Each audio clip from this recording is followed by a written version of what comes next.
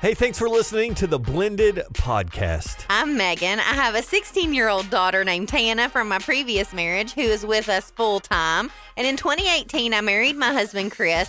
His daughter, Lena, is 9 from his previous marriage. And I'm Derek, and I have Zeke, who's 11, Kingston, who's 9 from a previous marriage, and married Jessie in 2018, and she didn't have any kids, but now we have one on the way.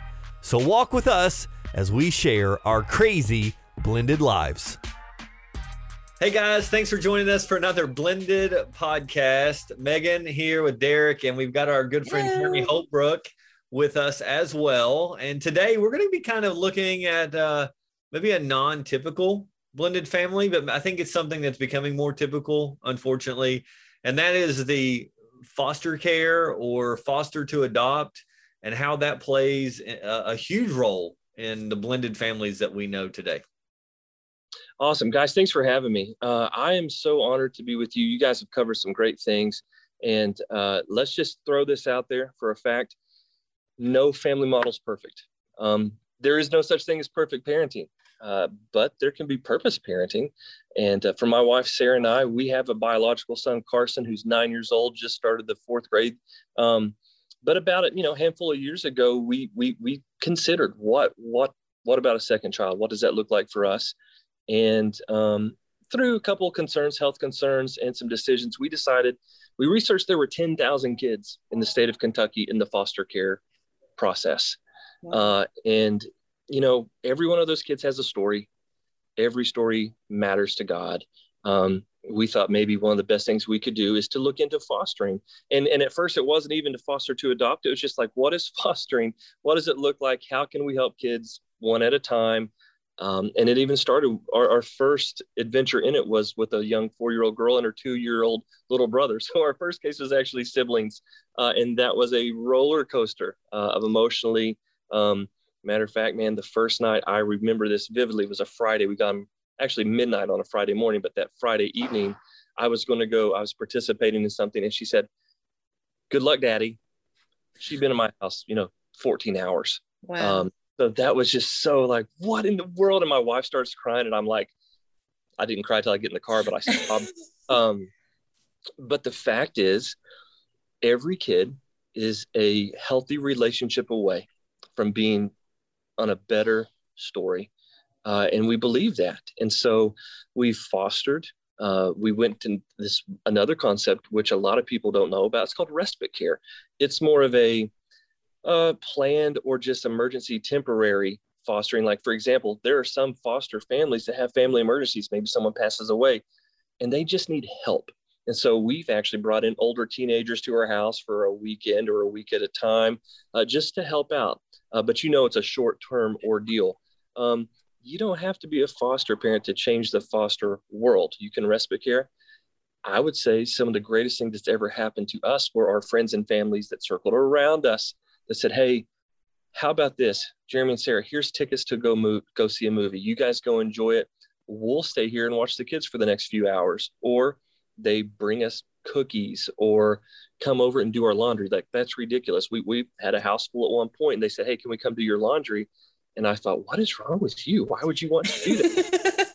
This was just a circle of care. So again, people are called to do different things, but love isn't a state of perfect care at all. It's an active noun, like struggle. To love someone is to strive to accept that person as they are, just exactly as the way they are right now. And so love looks a lot different when you're inviting people into your house. We were blessed. We went through with Ramey East at Foster Care Program, which gave us monthly trainings for the things that we didn't know was coming. So we were really prepared. I feel we were really prepared. And there are things that you can't be prepared for. Like, what happens when you do say goodbye? That's hard, because when you have the heart of a parent, if it's for a day, a week, a month, or a year, you get attached pretty darn quick, because you are that protector, provider, you're the parent. And so if they do leave, there is a weird void. And I think a lot of people are afraid of that. But I think if you love even for a little while, it's better than never having that love at all. Yeah. So what's it look like for a family? It's all about how is your family? I often wondered, I truly question, how will bringing in a foster child or an adopted child affect my relationship with my biological one? And I think it's probably the same as bringing a new biological baby into your family. I don't want to divide my love for this, my big kid. Right. Turns multiplies. It is exponential. Love's a weird thing. The more you hold on to it, the less you have, but the more you give away, the more you get back. It's a very weird equation with love. So fostering has been good to us. And then we're blessed with the little boy that we have. We got him when he was 4 months old, and he's now 3.5, and he's adopted. He is forever ours. And he's got a beautiful story too. So I love it. Was there a conversation? How old was your son when you started this journey? So our biological son? Yes, sorry, your biological son. I think he was 4 years old when we started foster parenting, which is cool because you haven't really had the stork talk yet. Right. It was kind of, matter of fact, the Dylan, our adopted son, I hate to use this word, but the transaction, when we brought him to our house, it actually happened at a Burger King parking lot in Boyd County. So we call him the Whopper baby. And so I love that. I have a friend who actually picked her adopted daughter up in the Walmart parking lot. So she jokingly tells people, we got her at Walmart. So it's great. I mean, yeah, no, but I was just curious if you had I know he was 4. So that, did you have a conversation with him about what was going to happen? Like, did you include him, I guess, in a conversation prior? Absolutely. At 4 and 5 years old, there can be the, I want a little brother, a little sister. Sometimes they're cognitive enough to know that. And Carson was definitely ahead of the curve there on his emotions and his intelligence. And so we would say, hey, we're thinking about doing this. And then we would bring him to the trainings with us, which was a cool thing because then he could actually interact with other kids. And, it's one of those, when you start preschool or kindergarten and you're interacting with other kids and it's like, oh, they got brothers and sisters. That must be awesome at the house. He was like, I was his best friend at the house, which was right. For me. But, the conversation, hey, we're considering, now it's not going to be, may not be a baby. And it turned out being our first encounter with someone that was only a couple months younger than him. And then a 2-year-old, another younger sibling, but he was in on it the whole time. And we enjoyed that kind of the process. How have you seen it since then for him? I'm sure discipline. I mean, it's hard for a kid, him being 9 and brother being 4. Like I know my kids are kind of close together, but the discipline's different. How has he acted? Does he see a difference? Does he mention it? That kind of thing? I'll be honest. I was so excited when Carson got out of diapers that the process of, now there's a 4-month-old in diapers. I was like, oh man, we got to start this again. But I think, again, we brought in a 4-month-old and he was 5, when we got Dylan, and he just knew here's a little baby. And he also, I'm going to be really honest, our adopted son, Dylan, has never spent a night in the house with his biological parents. He went straight from the hospital to another foster home for 4 months and then to our house. And so, of course, Dylan knows nothing different in the world. I am his, to him, I'm daddy and Sarah's mama. And, but to Carson, it started off young, but, Carson was again 5. Here comes this 4-month-old. Disciplinary is a weird thing. You always discipline a 5-year-old different than a 4-month-old. But what's been more encouraging to me is Carson's ability to also be a part of the whole thing. Like, Dylan, we don't hit people, and Dylan looks up to Carson as the big Bubba, which is a great thing. So I would actually say it's been a partnership more than it's been a learning experience. Carson's been as great with him as anybody. Oh, that's awesome. Now, you were mentioning earlier that Dylan has siblings. It's a very unique story about how they're still kind of part of his life. Sure. And so there's always these outside factors, and some of them are beautiful and some of them pull on your heart. Dylan, of course, when we got him, was 4 months old. Well, he had 2 older brothers, same parents, same biological parents, and they're Bray and Hunter. Well, Bray and Hunter are just amazing young men as well. Matter of fact, they are 5 and 7 right now. So my son's 9, then there's 5 and 7, and then Dylan, is bringing up the rear there at almost 4. But we always knew about those boys. And at the time, they were also taken away from the biological parents. And so they were in foster care as well. But what has happened in the meantime is we're good friends with a family who decided they wanted to get the 2 older brothers at their house. And so actually just a couple of weeks ago, Bray and Hunter, the older brothers, were adopted. And so we have Dylan, now Bray and Hunter, and they live just a couple miles away. We go to the same church. And then oddly enough, Dylan will turn 4 in December. He has a 2-year-old little sister that was born, all from the same parents, but all not living with their biological parents, obviously.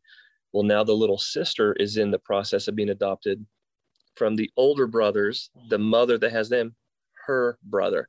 And so now there are these 4 kids, biologically 3 brothers and a sister, being adopted by pretty much people from the same family. And our intention is to let them grow up together. So we all go to the same birthday parties. We go to the same 4th of July's. We do Christmas together. And we didn't do that before. But we love these people, and we want these boys and the girl to have a family together. And so again, here's my son Carson, who now thinks he has 5 or 6 brothers and sisters now, because the family that adopted the 2 boys already had a son and a daughter. So Carson just thinks his family blew up like a firework, and it's a good thing. But it's interesting. You don't have to do it that way. You can kind of silo it and say, hey, this is my son, and whatever it is. But we just thought, for the healthiness of Dylan, and especially the 2 older brothers who were there from day one, they deserved that opportunity to always be a family. Oh, I love that. And you want to talk about the abnormal view of blended, 3 complete different families. I mean, even though you're close because you go to church, still 3 complete different families, probably raised different, everything. Now, not necessarily co-parenting, but kind of co-parenting adopted kids together with holidays, with visitations, with, I'm just saying, I only have to do that with one other family. You know what I mean? Like, and it's stressful at times. And so, sure. Man, what a picture of a big blended family in that. And that's beautiful. It's neat. We're blessed, man. Again, I mean, some of my funnest times, even in the dad sense, is when the 2 brothers come over and stay at our house. Like, when you see those boys play together, it's neat, because again, Dylan, the little one, never really spent a night in the house with those 2 older brothers. Even though they're biologically brothers, they were never together. And to watch them play, and to actually, for me to watch the older brothers saying, oh my gosh, Dylan is literally a clone of those kids. They've never lived in the same house, but they act the same way. It's neat for me. Okay, so you talked about all of the adopted families coming together and having this big community, raising the children, in each other's lives and things like that. But it brought me to another question about the biological parents. So after you adopt them, is there any kind of contact made with the biological parents at this point, or how does that play into all of this? There's some weird legal ramifications, and there's, when you adopt somebody legally, you are, the protector, you are the assigned parent. The foster process looks a little bit different. And so I think a lot of people are scared of this because they don't understand it, but it's really essential. The greatest gift that we can give children is a caring family, period. Fostering, when you're in the foster care system, the goal is to actually restore the family. And I'll just be honest, in our case, a lot of the reason why we had the children was because biological parents had some legal issues, had some chemical dependency issues. And so we were kind of like the substitute parents for that time. And sometimes that is the mindset for this season, for such a time as this, we are going to invest in love into the life of this child or children. Well, for us, a part of that also became, how can we care? How can we pray? How can we mentor the biological parents? Because in all actuality, it's not us against them. It actually should be, how can we help them? Because we love this kid so much. We want to make sure that if he does indeed go back to these parents, that they're healthy. It is all about the health of a family. And so, Yep, that sounds hard already. And you know what? It sounds messy because it is messy. People are messy. But that's the name, of God's plan, healthy families. And so what we try to do, our best. Now, I will say there were times that incarceration happened, and you can't really invest a lot into it when that happens. But life happens. And our goal as foster parents was also to be foster influencers to the biological parents. And, it did happen that we adopted him, and we are the parents. And to be quite honest, the biological father signed off consent and thanked us for adopting his son. I was touched by that. I mean, I hugged him. I was just absolutely touched that, life happens, things get messy, but I was, it's funny. I don't know if I told Derek this. I was trying to figure out how to best communicate this. I was reading the back of a toothpaste box. Yep. Life is weird. This is great. If you ever read the back of a toothpaste box, there's two different boxes, active ingredient and inactive ingredient. And this is not rocket science. The active ingredient of toothpaste is fluoride. It's what coats and protects the enamel of your teeth. It's the great thing. Unfortunately, it tastes terrible. So there has to be an inactive ingredient. Maybe that's bubble gum or blueberry.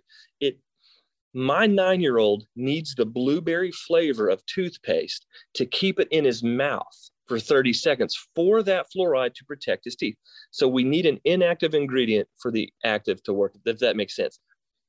Kids and families, the active ingredient, we want there to be a healthiness, a family of health, a healthy family.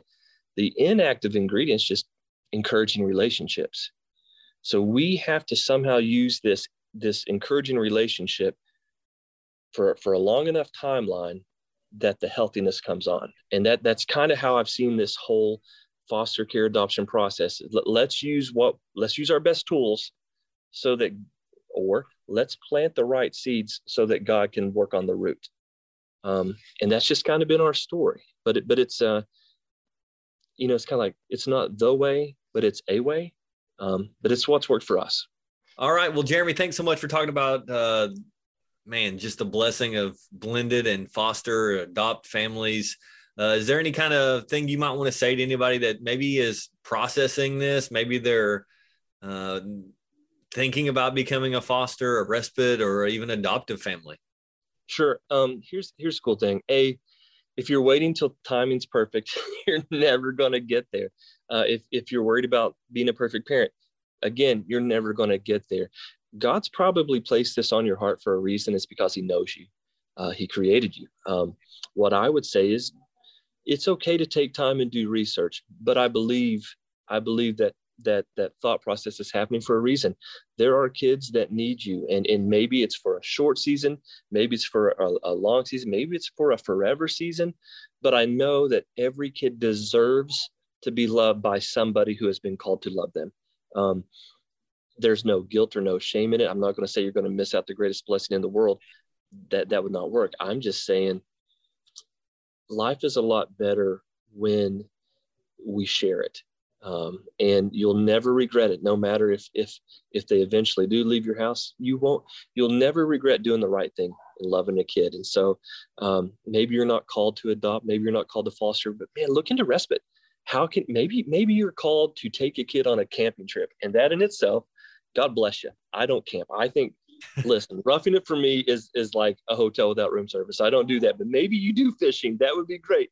Or maybe somebody who's considering foster care and adoption, and your role is to be their cheerleader. I love having crazy neighbors. Be that neighbor. Knock on their door. Can I cut your grass for you? Because you see the people that are changing the world through this adoption and foster process, change theirs, help theirs. Because in 10 years from now, say that kid is out of the foster care system, they're an adult, they're going to be somebody's neighbor. They're going to think, man, remember that one neighbor that came over and cut our grass or brought us cookies? You can change the world by your kindness every day. So foster care, adoption, or just being a cool neighbor, roll with that. And God bless you for doing that. Awesome. Thanks so much, guys, for joining in. Thanks, Jeremy, for hanging out with us today. Hey, don't forget, you can head over to facebook.com/blended podcast. Give us a like, jump in on the conversation. We'll throw something up there. Maybe you can let us know if you're a foster parent and your story, we'd love to hear from you as well. But again, thanks for listening to the Blended Podcast, and we'll see you next week. Thanks for listening to the Blended Podcast with Magan and Derek, a positive alternative radio production. If you enjoyed the show, please take a moment to subscribe and rate us wherever you get your podcasts. You can learn more at walkfm.org